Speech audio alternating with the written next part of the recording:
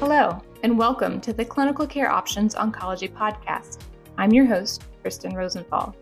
Today's episode is the second in a series of 3 and features Dr. Rebecca Heist, Associate Professor of Medicine at Harvard Medical School and Mass General Hospital in Boston, and Dr. Helena Yu, Associate Attending at Memorial Sloan Kettering Cancer Center in New York. In this series, they will be discussing new clinical trial data on the use of HER3-targeted therapy for patients with advanced non-small cell lung cancer, including recent data presented at the 2023 European Society of Medical Oncology Annual Congress held in Madrid, Spain. This episode is part of a larger educational program entitled Congress to Clinic: Continual Evolution of HER3 Targeting in Non-Small Cell Lung Cancer, with expert perspectives on clinical advances and practical application. For more information on Dr. Heist and Dr. Yu, along with a link to the complete program, including a downloadable slide set, please visit the show notes for this episode. If you haven't already, please listen to the first installment, where Dr. Yu talks about the rationale for HER3-targeted therapy in non-small cell lung cancer. And now let's get started with our second installment, with Dr. Yu and Dr. Heist walking us through some key data on specific HER3-targeted agents currently being explored. Hi, everyone. And so now to talk about ongoing trials with a specific ADC, patritumab deruxtecan. The other name for it is HER3-DXd. So pat deruxtecan has a monoclonal antibody against HER3 patritumab that is linked to a cytotoxic payload, which is a topoisomerase 1 payload. And when we think about ADCs and eventual resistance to ADCs, that could be partly related to resistance to the antibody, but it also could be related to resistance to the payload or the chemotherapy. And this becomes relevant because different ADCs that are also in clinical development, including TROP2 ADCs, MET ADCs, they often use similar class payloads. Perhaps might not always be able to be used sequentially. So initially, there was a phase 1 dose-finding, dose escalation study of patritumab deruxtecan. The majority of patients did have tumor shrinkage. Primarily exon 19 deletions and L858R mutations were enrolled, and it did seem to be effective against both those mutations, but also some of the atypical mutations. Most of these cancers did express HER3, and that there wasn't a clear correlation with partial responses or degree of shrinkage based on HER3 expression. And so that phase 1 study led to a confirmatory registrational phase 2 study of patritumab deruxtecan, the HERTHENA-Lung-01 study. And this took patients that had EGFR mutant non-small cell lung cancer, and they had to have had prior treatment with a EGFR TKI, a third generation inhibitor, and also prior treatment with a platinum-based chemotherapy. So it was in the third line setting after chemotherapy and after targeted therapy, where they received the 5.6 milligram per kilogram every 3-week dose. Primary endpoint of this study was overall response by BICR, so independent radiologic review. The confirmed overall response rate was 29.8%. The median duration of response was 6.4 months, median PFS 5.5 months. Again, the majority of patients did have clinical benefit with having some shrinkage of their disease. And then the response rate seemed pretty similar amongst cancers that had different mechanisms of resistance to prior third generation TKI. We retrospectively looked at HER3 expression, and when dividing patients into responses, complete or partial responses, stable disease, or progressive disease, there really did not seem to be a separation where we saw higher H scores of HER3 expression in the responders versus the non-responders. So really, HER3 expression does not seem to be a good biomarker for HER3-DXd. In terms of safety, I always remind my patients that ADCs are chemotherapy or chemotherapy-like, and so you do see cytopenias and nausea. You can see some alopecia, but nausea, fatigue. The cytopenias seem to be mostly present in the first few cycles and then seem to resolve with time. Important class effect toxicity is interstitial lung disease, ILD or pneumonitis. That rate for this agent was 5.3%. We tend to see this with a lot of the ADCs, and these rates of ILD can go as high as 15 or 20% when looking at other ADCs like HER2-DXd, trastuzumab deruxtecan. So patients with EGFR mutant lung cancer, about half of them will ultimately develop CNS metastases. And so understanding the CNS efficacy of these novel targeted therapies becomes increasingly important. And we look specifically at patients that had brain metastases that did not have prior radiation. So these would be measurable target lesions within the CNS, wanting to understand the intracranial efficacy of HER3-DXd.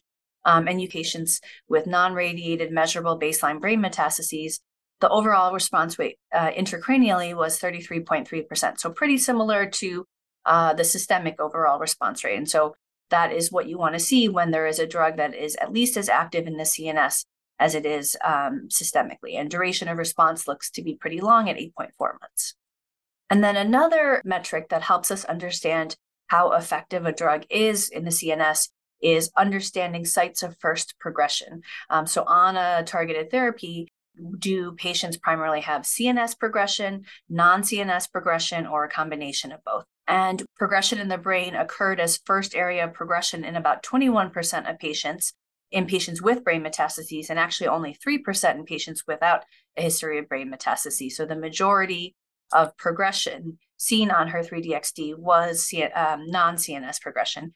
And so in terms of ongoing studies with HER3-DXd, there is this confirmatory randomized study that is actually looking at patients with EGFR activating mutations, but patients who only received EGFR TKIs as prior therapy, and then randomizing patients to either HER3-DXd or platinum-based chemotherapy.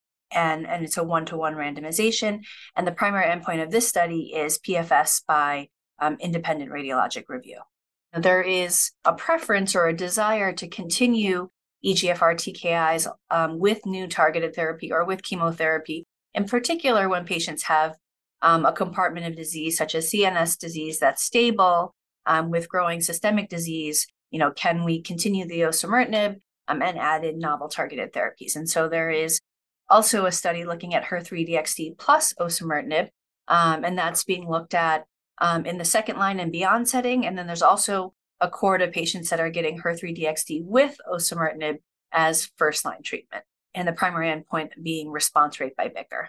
And this study is ongoing, along with the randomized phase 3 study. And so if anyone has been paying attention to the EGFR space over the last 6 months, it's been increasingly complicated, where we have now newer treatments, combinations with osimertinib in the first-line setting, like FLAURA2 with chemotherapy. We have amivantamab and lazertinib studies in the first-line study setting and beyond. But I think when thinking about HER3-DXd and how that will fit, the initial assessment really was post-osimertinib, post-chemotherapy, whether given sequentially or combined. But there are some studies looking to bring that earlier, be it before chemotherapy or even in the first-line setting. So a lot of moving parts in the treatment landscape for EGFR mutant lung cancer. Great. Thank you guys for listening. I'll hand it over to Becca to discuss novel other therapies. Thanks. Great. Thank you. I will be talking about emerging treatment options in the HER3 space. And here we'll review some of the drugs that are currently relatively early on in development. And we'll review some of the data that have been presented so far. So BLB01D1 is an EGFR and HER3 bispecific ADC. We saw data for this drug presented recently at ESMO from this phase 1 dose escalation and expansion study. This was a study testing this bispecific ADC in a variety of different solid tumor types, including in lung cancer, both EGFR wild type and EGFR mutant lung cancer. And we saw response rates in all comers with non-small cell lung cancer. There are about 102 patients with non-small cell enrolled so far in this phase 1 study. The confirmed response rate in this population was 39.2%. And in the subset of patients with EGFR mutated non-small cell lung cancer, about 40 patients with EGFR mutated lung cancer in the study so far. And here the confirmed response rate was 52.5%. We had learned from results presented at ASCO on this study that most of these patients had prior third generation TKI, and most had also had prior platinum chemotherapy. And the safety data for this drug that's been reported so far, there are cytopenias seen with this class of drugs in general. We also see side effects relating to the GI system, such as nausea and vomiting and diarrhea, as well as asthenia and decreased appetite. Overall, the rates of adverse events associated with dose reductions was about 14%. One grade 2 ILD was observed with this study. Another HER3-targeted antibody drug conjugate, SHR-A2009, in currently a dose escalation study with a plan to expand in various cohorts. And these are data in advanced solid tumors, which were all included in this phase 1 study. The overall response rate for all solid tumors about 25%. And if you look specifically at patients with non-small cell lung cancer, this is about 30 patients, an overall response rate of 30% with a median duration of response of about 7 months. Among the patients with non-small cell lung cancer, the vast majority had an EGFR mutation and had prior EGFR TKI, with again, the majority having had prior third-generation agents. ILD occurred in almost 5% of patients. Thus far, no DLTs have been seen up to the 10.5 mg per kg Q3 week dose level, but we see a similar kinds of toxicities. We see cytopenias, GI toxicities, and again, a small but measurable rate of ILD. SIB001 is an EGFR HER3 bispecific antibody. This is data from a multicenter open label phase 2 study. In this study, patients with EGFR and ALK wild-type lung cancer were put into various cohorts in terms of SIB001 being given in combination with various chemotherapies. This included platinum-based chemotherapy in cohort A, as well as docetaxel and various lines of treatment in cohorts B and C. Here, I think the most interesting cohort here and what's been reported so far has been cohort B in the second line setting in combination with docetaxel, where we see a response rate of 31% and a disease control rate of 71%. In terms of the safety data so far with this, cytopenias can be seen, various other side effects such as rash and mouth ulceration, GI effects as well. And the most frequent treatment-related adverse events that were grade 3 or higher tended to be myelosuppressive events. There is an ongoing study of this drug in combination with osimertinib. And then zenocutuzumab, and this drug is a bispecific antibody against HER2 and HER3 that blocks NRG1 and prevents HER2-HER3 dimerization. And we heard presented at ESMO just recently results of the combined NRG study, which is an ongoing global phase 1 to 2 open label study, as well as the early access program, the primary endpoint of overall response by investigator assessment. And in these results, we saw that in patients with lung cancer with NRG1 fusions, the overall response among 78 patients shown at 37.2%, with a clinical benefit rate of over 60%. There were no discontinuations of drug due to treatment-related adverse events. The most common treatment-related adverse events, with the most common grade 3 or higher being diarrhea and other side effects such as nausea, vomiting, various cytopenias. So key takeaways: HER3 is an active target of investigation in several cancer types. The ability of HER3 to heterodimerize with multiple partners may allow it to contribute to resistance to targeted therapies, most notably in the EGFR space with resistance to EGFR TKIs in lung cancer.